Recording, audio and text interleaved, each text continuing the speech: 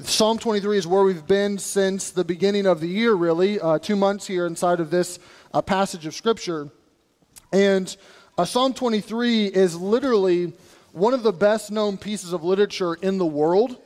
It is famous and revered in several major religions. This is a passage of Scripture that we use so often in our context, generally in a death scenario. And we talked about that last week, that at a funeral, this passage is being read.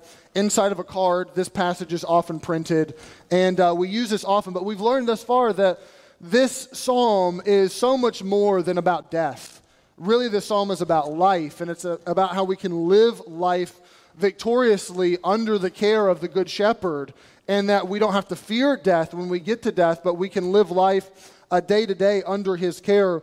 And it's just a beautiful piece of Scripture. So we're going to read the psalm, the 6 verses here this morning, and then I'll pray and we'll have a little bit of special music.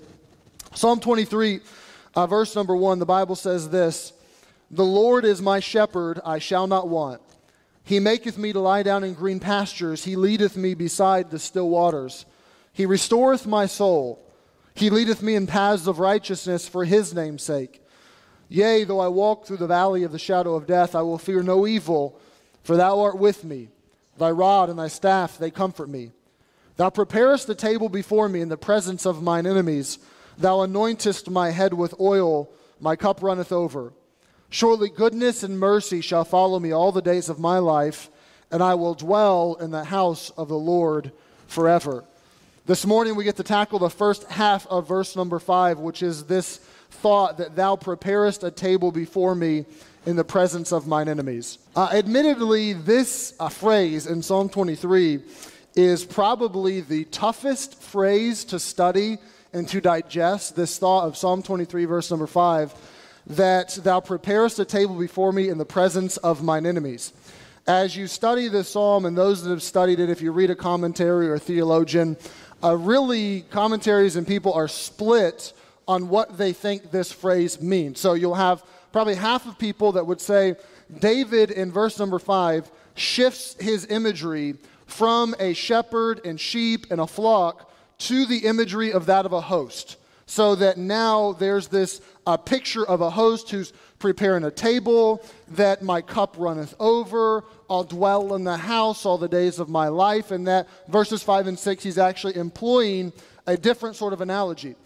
Then you'll have another half that say the thought of the shepherd and the sheep continue to unfold through verse number 5 and through verse number 6, not as explicitly maybe, but it continues to unfold. I would personally find myself in that camp, and the reason for that is I think that the analogy in the imagery still works in light of a shepherd and a sheep. You have to dig a little further, and you have to understand the shepherd's relationship to a sheep, especially in light of the seasons and how he would take the sheep on different journeys through different points in the year.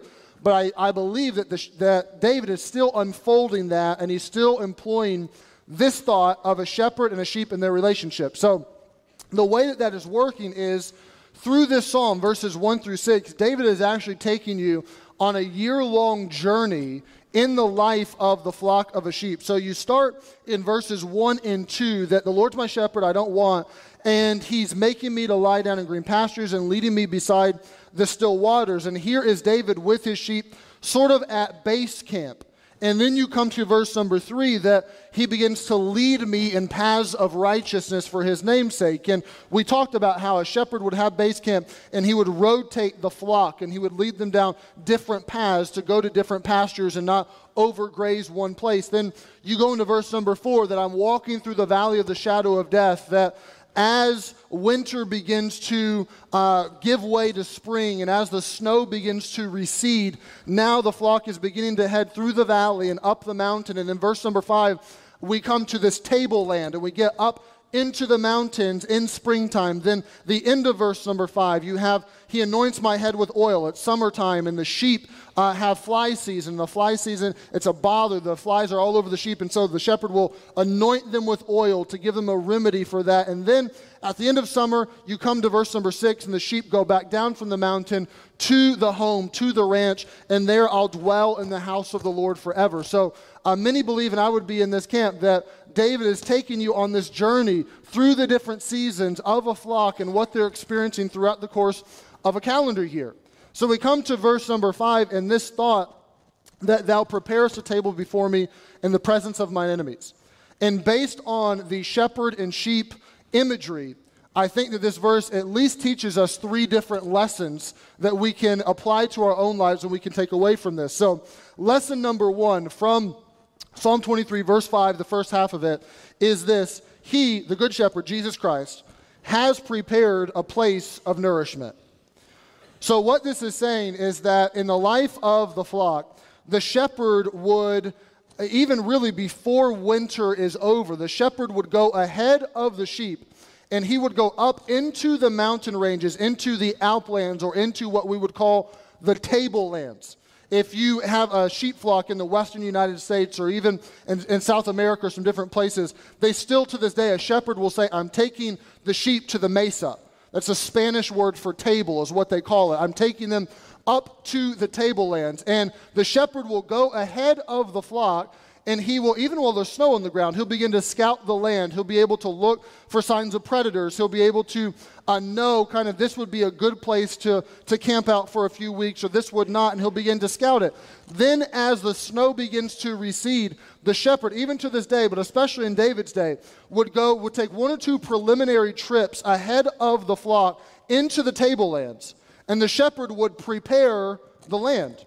The shepherd would go ahead with bags of salt and minerals, and he would spread that amongst the grass so that it would be a place of nutrition and nourishment. And the shepherd would take maybe a spring where the vegetation is overgrown, and he would begin to clear that vegetation out so that the spring can flow smoothly. He would maybe, if they've been there years prior and he built a little earth dam for the sheep to be able to drink, he would make sure that that was intact and possibly repair the earth dam, and he would literally prepare the land or prepare the table ahead of the sheep before them so that when they get there, it's a place of nourishment.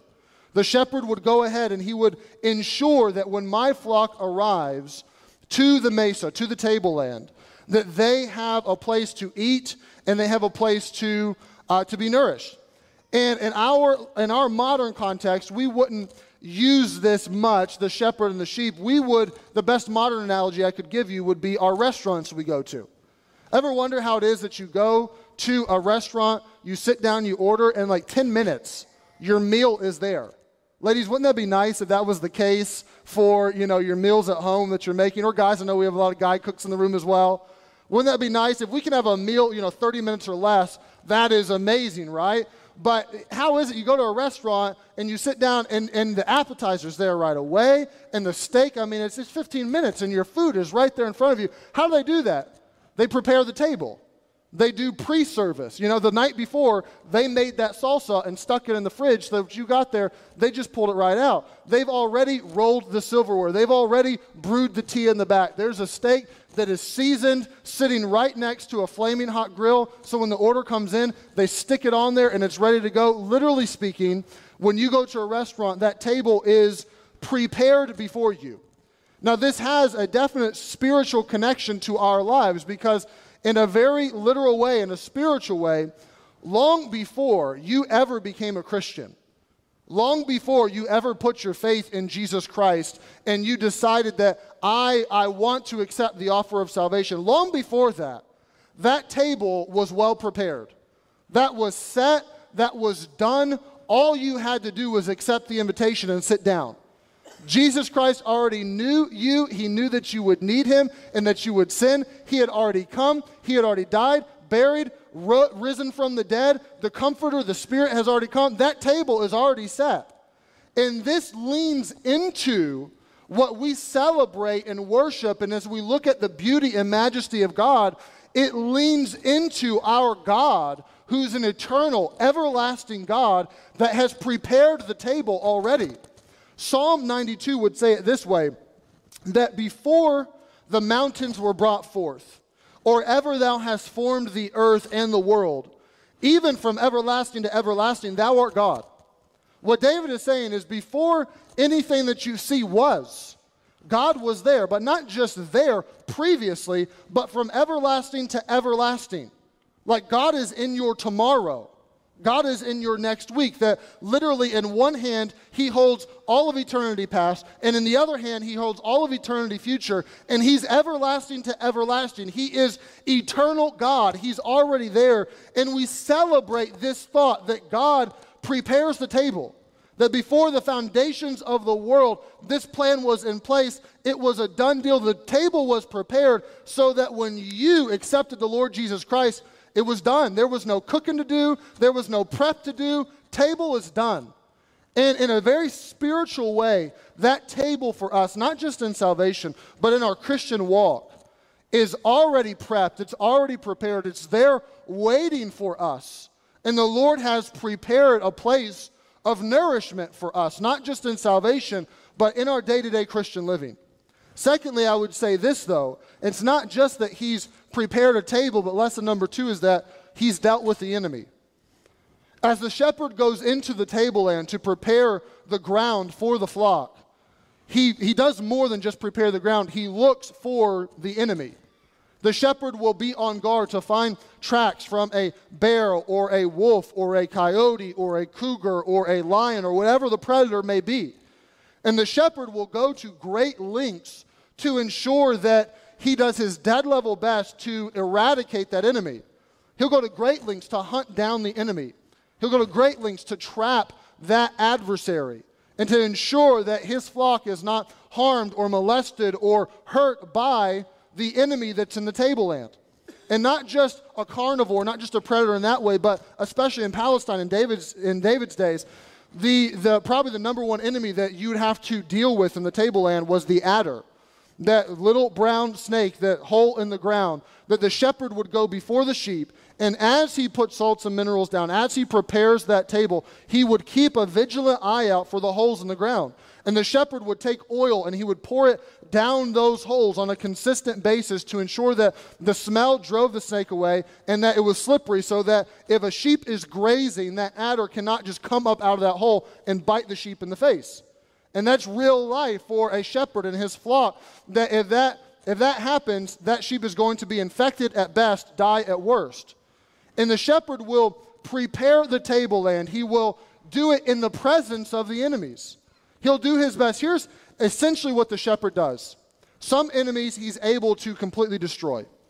Other enemies, he can't hunt them. He can't trap them for whatever reason, and he has to defeat them.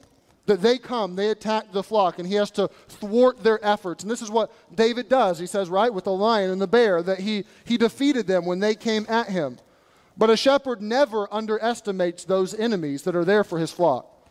And in a very literal way, for us as modern American Christians, our enemy has been destroyed, yes, needs to be defeated on a day-to-day basis, but should never be underestimated. I want to share a couple verses with you. A couple of these we've looked at recently. One is 1 John 3. We looked at this in our He Came series as we understood why was it that Jesus came. And 1 John 3 verse 8 tells us this: the Son of God, Jesus Christ, was manifest. He came for this reason, and this should light your fire, to destroy the works of the devil. Jesus came to destroy the works of the devil, literally to loose, to melt, to break away, to set you free. That he came to do that. 1 Corinthians 15, we looked at this passage of Scripture last week. 1 Corinthians 15, Paul comes to the resurrection chapter, and he writes about the resurrection and the victory that we can enjoy. And Paul says in verse number 54, so when this corruptible shall put on incorruption, when this mortal shall put on immortality, then shall be brought to pass the saying that's written, death is swallowed up in victory. O death, where is thy sting? O grave, where is thy victory? I imagine, I hope that they have instant replay in heaven. I imagine that when Paul got to this portion of Scripture, that he just did like a quill drop. I'm pretty sure he just kind of like dipped his pen in ink, wrote, "O death, where is thy sting? O grave, where is thy victory?" and just dropped the quill and started to walk away. That didn't actually happen. The Holy Spirit told him, pick it back up. You have another chapter to write. But that's profound. That swallowed up in victory, that's the same word that's used of our adversary, the devil, who walks about as a roaring lion, seeking whom he may devour. It's the same word, that literally death is devoured in victory. It's swallowed up, that the sting is gone, that it's been destroyed. that the enemy is gone for the Christian, that's no longer there. Turn to Colossians 2. I want you to see a couple of these for yourself. Colossians 2, we'll look at 2 or 3 verses here. This is what the Bible says that Jesus Christ did to our enemy. And our enemy is, to be clear, sin, death, and the agents of darkness. Now, some like to kind of water that down and act like there's really not a devil, there's not agents of darkness, but the Bible is explicit over and over and over again that there is spiritual warfare and there is a real enemy that is the devil and his devils. And this is what the Bible says Jesus Christ did to them in his death, burial, and resurrection. In Colossians 2, not just did to them, but did for us. Verse number 13. In you, Christian, being dead in your sins and the uncircumcision of your flesh, hath he quickened together, literally made alive with him, having forgiven you all trespasses, blotting out the handwriting of ordinances that was against us, which was contrary to us, and took it out of the way, nailing it to the cross, and having spoiled principalities and powers, he, Jesus, made a show of them openly, triumphing over them in it. The Bible says that through Jesus' death, burial, and resurrection, he triumphed over the agents of darkness, that he made a public display of them and said, watch me and see what I do. Go back a few pages to 1 Corinthians 2, towards the front of your Bible, probably 15 or 20 pages. 1 Corinthians 2 tells us this, for us and what Jesus did on the cross and the victory that is there. 1 Corinthians 2, verse number 6, the Bible tells us, howbeit we speak wisdom among them that are perfect, yet not the wisdom of this world, nor the princes of this world that come to naught. Verse number 7, but we speak the wisdom of God in a mystery, even the hidden wisdom which God ordained before the world unto our glory. Literally, God prepared the table. Verse number 8, which none of the princes of this world knew, for had they known it, they would not have crucified the Lord of glory. This is the Bible truth for us, that in the death, the burial, the resurrection of Jesus, the gospel, that the works of the devil are destroyed, that he triumphs over the agents of darkness, that death is swallowed up in victory, the sting of sin is gone, that those that would crucified him, they wouldn't have done it if they would have known what was happening. If they would have understood what this meant and what Jesus was going to do and that he was going to deal with the enemy, they wouldn't have done it. This literally was a sneak attack from God. You ever play Thumb Wars with your brother or sister growing up? We used to do that, 1, 2, 3, 4, I declare thumb war, touch. You know what I'm talking about? If you've played Thumb Wars for any length of time, or you have a competitive family, then you know there's more to Thumb Wars than your thumb. You have the tag team where you can pull your alternate hand and you can pin them down. Tough to escape the tag team. You can pull the sneak attack, though. The sneak attack is where you take your index finger and you wrap it up over their thumb, and that's a tough move to counter if someone declares sneak attack. In a very real way, God did a sneak attack on those that crucified him. They would not have done it had they known what that was going to accomplish. He triumphs over sin. He triumphs over death. That in our life, if I could give you an analogy, you are an inmate bound to sin on death row with the devil as a jailkeeper. And in salvation, in your regeneration, the death penalty is disannulled. It's gone. It's no longer. You're loosed from your chains, and the prison door is open, and you can walk free. That literally, that's been destroyed. That has been taken care of. The enemy's dealt with. Now, we understand that the jailkeeper is still roaming around trying to rope us back into jail. We understand Proverbs tells us that we're like dogs sometimes. When we return to our sin, we're as a dog that returneth to its vomit. That's a gross analogy, but it's what the Bible says. We understand that sometimes we walk right back into that cell when we pick up the handcuffs and we start to slap them on ourselves. So, yes, it's destroyed, but we still need that defeat on a day-to-day basis. We don't underestimate our enemy. The Bible tells us that he is a roaring lion, walking about seeking whom he may devour. Ephesians tells us to walk circumspectly. All of you that are hunters, you know what it's like to see a deer walk circumspectly and to be very cautious in the steps that it takes. This is why Jesus tells us in Matthew 6 that in the Lord's Prayer that we should pray, lead us not into temptation, but what? Deliver us from evil. So we don't underestimate our enemy. We don't take that lightly. We understand that we need that victory day to day, but we also understand that there's victory there. We also understand the enemy has literally been dealt with. For us, we glory and we revel, and this is why we're instructed biblically to look forward to the second coming so much. We revel in this thought that one day we will be able to sit down at a feast of victory and feast for all eternity, and we will never have to stop eating that meal. But we also understand that today, appetizers are being served. That we don't have to live life in our Christian life. It's not just, I'm going to survive. It's, I can succeed. I can live in victory today because the enemy has been dealt with. Lesson number 3 for us is this. He's invited you to the feast. It's not just that he's prepared a table. It's not just that he's dealt with the enemy. He's also invited you. If the Lord prepared the table and dealt with the enemy, but extended no invitation, that would do you no good. We understand that everything has been cared for. Everything is done, and now the ball is in our court. Isn't this the parable that Jesus tells in Matthew 22 of the kingdom of heaven? Isn't it like unto the man that prepares the marriage feast? And he tells them to go out and invite them to the marriage feast, but to the man's surprise, they refuse. So he tells them, okay, now go out to the highways and hedges and compel them to come in and get someone else to the feast. But he says that's the kingdom of heaven. The feast is prepared, the table is set, the invitation is there. It is our job to accept it. This is why the Lord was so bent out of shape, and he was, I shouldn't say bent out of shape, he was so miffed at the children of Israel in the wilderness. The Bible tells us, and for sake of time, maybe you just jot this in the margin of your Bible in Psalm 78, that the Lord God furnished a table in the wilderness. Literally, it's the same phrase as prepared a table in Psalm 23. That he furnished a table, and what did the children of Israel begin to do? They begin to murmur, and they begin to complain, and they begin to not trust in the Lord. And the Bible says at the end of Psalm 78 that because they believed not in God and trusted not in his salvation, that's why he was angry. That here these children of Israel, it was all done, it was all prepared, it was all there, but they refused to believe, they refused to trust. We all probably know a coworker or a neighbor or a friend or a family member that you do your best to witness and you do your best to share and you do your best to tell them, the table's set, sit down and eat, it's going to be great, accept the Lord Jesus, but they refuse. That's real life sometimes. It's not God's fault.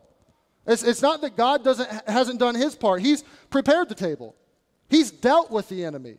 But it's their fault because they refuse to believe. But outside of salvation, in our day-to-day Christian life, the case is the same. Table prepared, enemy dealt with, invitation is there. It's our job to accept the invitation and to live in victory. Psalm, if you want to put another one in the margin of your Bible, Isaiah 65. Isaiah 65 basically says this, that if you look at kind of the middle of that chapter, verses 11 through 16, that the Lord prepared a table for the children of Israel. And Isaiah says this, that they sought to prepare their own table. They sought to make their own meal. And then God clearly tells them, this isn't going to work. This is not going to pan out. And he clearly tells them, because you're not following me, you're not listening to me, you're trying to do this your way, you will go hungry and you will go thirsty. Your efforts to prepare your own meal and satisfy your own soul will backfire on you, and you will be hungry and thirsty because you refuse my table and seek to make your own. And that's real life for us. That's really where the rubber meets the road. That it's not the good shepherd's fault. He's prepared it. He's dealt with the enemy. The problem is our fault. That we try to make our own table. We follow after other shepherds who always disappoint us, who always let us down. Yeah, there's some small token of satisfaction maybe initially, but who always end up disappointing when we follow after them rather than the good shepherd. Sometimes we follow after a shepherd that would maybe be called the achievement shepherd. You know, good grades in school, promotions at work, success in ministry. And we follow so hard after that we say no to the Good Shepherd and we begin to focus in on this is what matters and this is what I'm pursuing and this is what I'm going to let guard and govern and lead my life. Sometimes we follow after the approval shepherd. I got to say yes to everything. I want them to like me. I want them to love me. I need to live up to their expectations. Sometimes we follow after the comfort shepherd, that I'm just going to earn lots of money and I'm going to buy lots of toys and I'm going to accumulate to myself a good life and for my wife and for my kids, and I'm going to follow after comfort. Sometimes we follow after relationship shepherds and just searching for the right relationship, the right person, the right one. I need that connection. But don't we find that as we begin to pursue those and allow those shepherds to lead our life that they disappoint? Don't we find that they never deliver what they can? And don't we find when it's all said and done, at the very end of life, they all fall flat on their face? That's the primary reason that you know when you're following after a false shepherd, you know that they'll never get you through the valley of the shadow of death. The grave will gobble up everything that you invested in them, and it will leave you empty. But that's pessimistic, I know, but that's not it. The real story is that there's a good shepherd who satisfies, who's there to help, to lead, that if you follow closely, if you are with him, then you can find satisfaction, not just in eternity, not just in some ethereal heaven in the sky somewhere, one day, hope, and maybe that'll come true, but in today, in tomorrow, and the next day, that you can sit down at the table and you can enjoy Christian victory and you can walk in happiness and joy, knowing the fruit of the Spirit and understanding that there is a feast before you that's been prepared, that's been set, that you have an invitation to, that you can go to. So what do we do? What do we do if all the work has been done, the table's set, the enemy's dealt with, the invitation's there? What do we do? If I could put it in a nutshell and make it as simple as I possibly could for you, I would give you 2 words: close and clean. You as a sheep, you stay close to your shepherd and you do your best to stay clean. Now we understand that we don't clean ourselves and that he cleans us. But you as a sheep, it's your job to stay as close to the good shepherd as you possibly can. That's why your relationship with him, in your prayer life, in your Bible reading, in your day-to-day walk with him, that's why it's paramount. That's why my sermon on Sunday morning will never give you Christian victory. You have to do it on your own. You have to enjoy it on your own. You have to follow after him. You have to stay close. And you have to be clean. You have to, and I understand we've already looked at earlier in this psalm that we do fall down and he does restore our soul, that he picks us up and he cleans us up and he sets us on our way. You can't do it yourself, so don't think that you can. But you as a sheep, it's your job to say, Good Shepherd, I understand I'm a sheep. I understand that I'm dumb. I understand that I wander away. I understand that I don't know where to go, and I want to follow you. I want to stay close. I want to stay clean. Lead me, guide me. And as you seek to do that, as you Monday and Tuesday and Wednesday and Thursday, as you live your life in that vein, it's then that you sit at the table and you eat day after day after day, and you experience the victory that it's set for you. The table, he's gone before you. He's prepared it for you already. He's dealt with the enemy. He's given you an invitation. The ball's in your court. You have to follow hard. You have to stay close and clean. You have to understand that that's your only hope. If you truly want to follow a shepherd who will lead you in the paths of righteousness, who will lead you to nourishment, who will give you what you need, that's it. You have to follow the good shepherd, Jesus Christ, and understand my job as a Christian is to stay close and clean.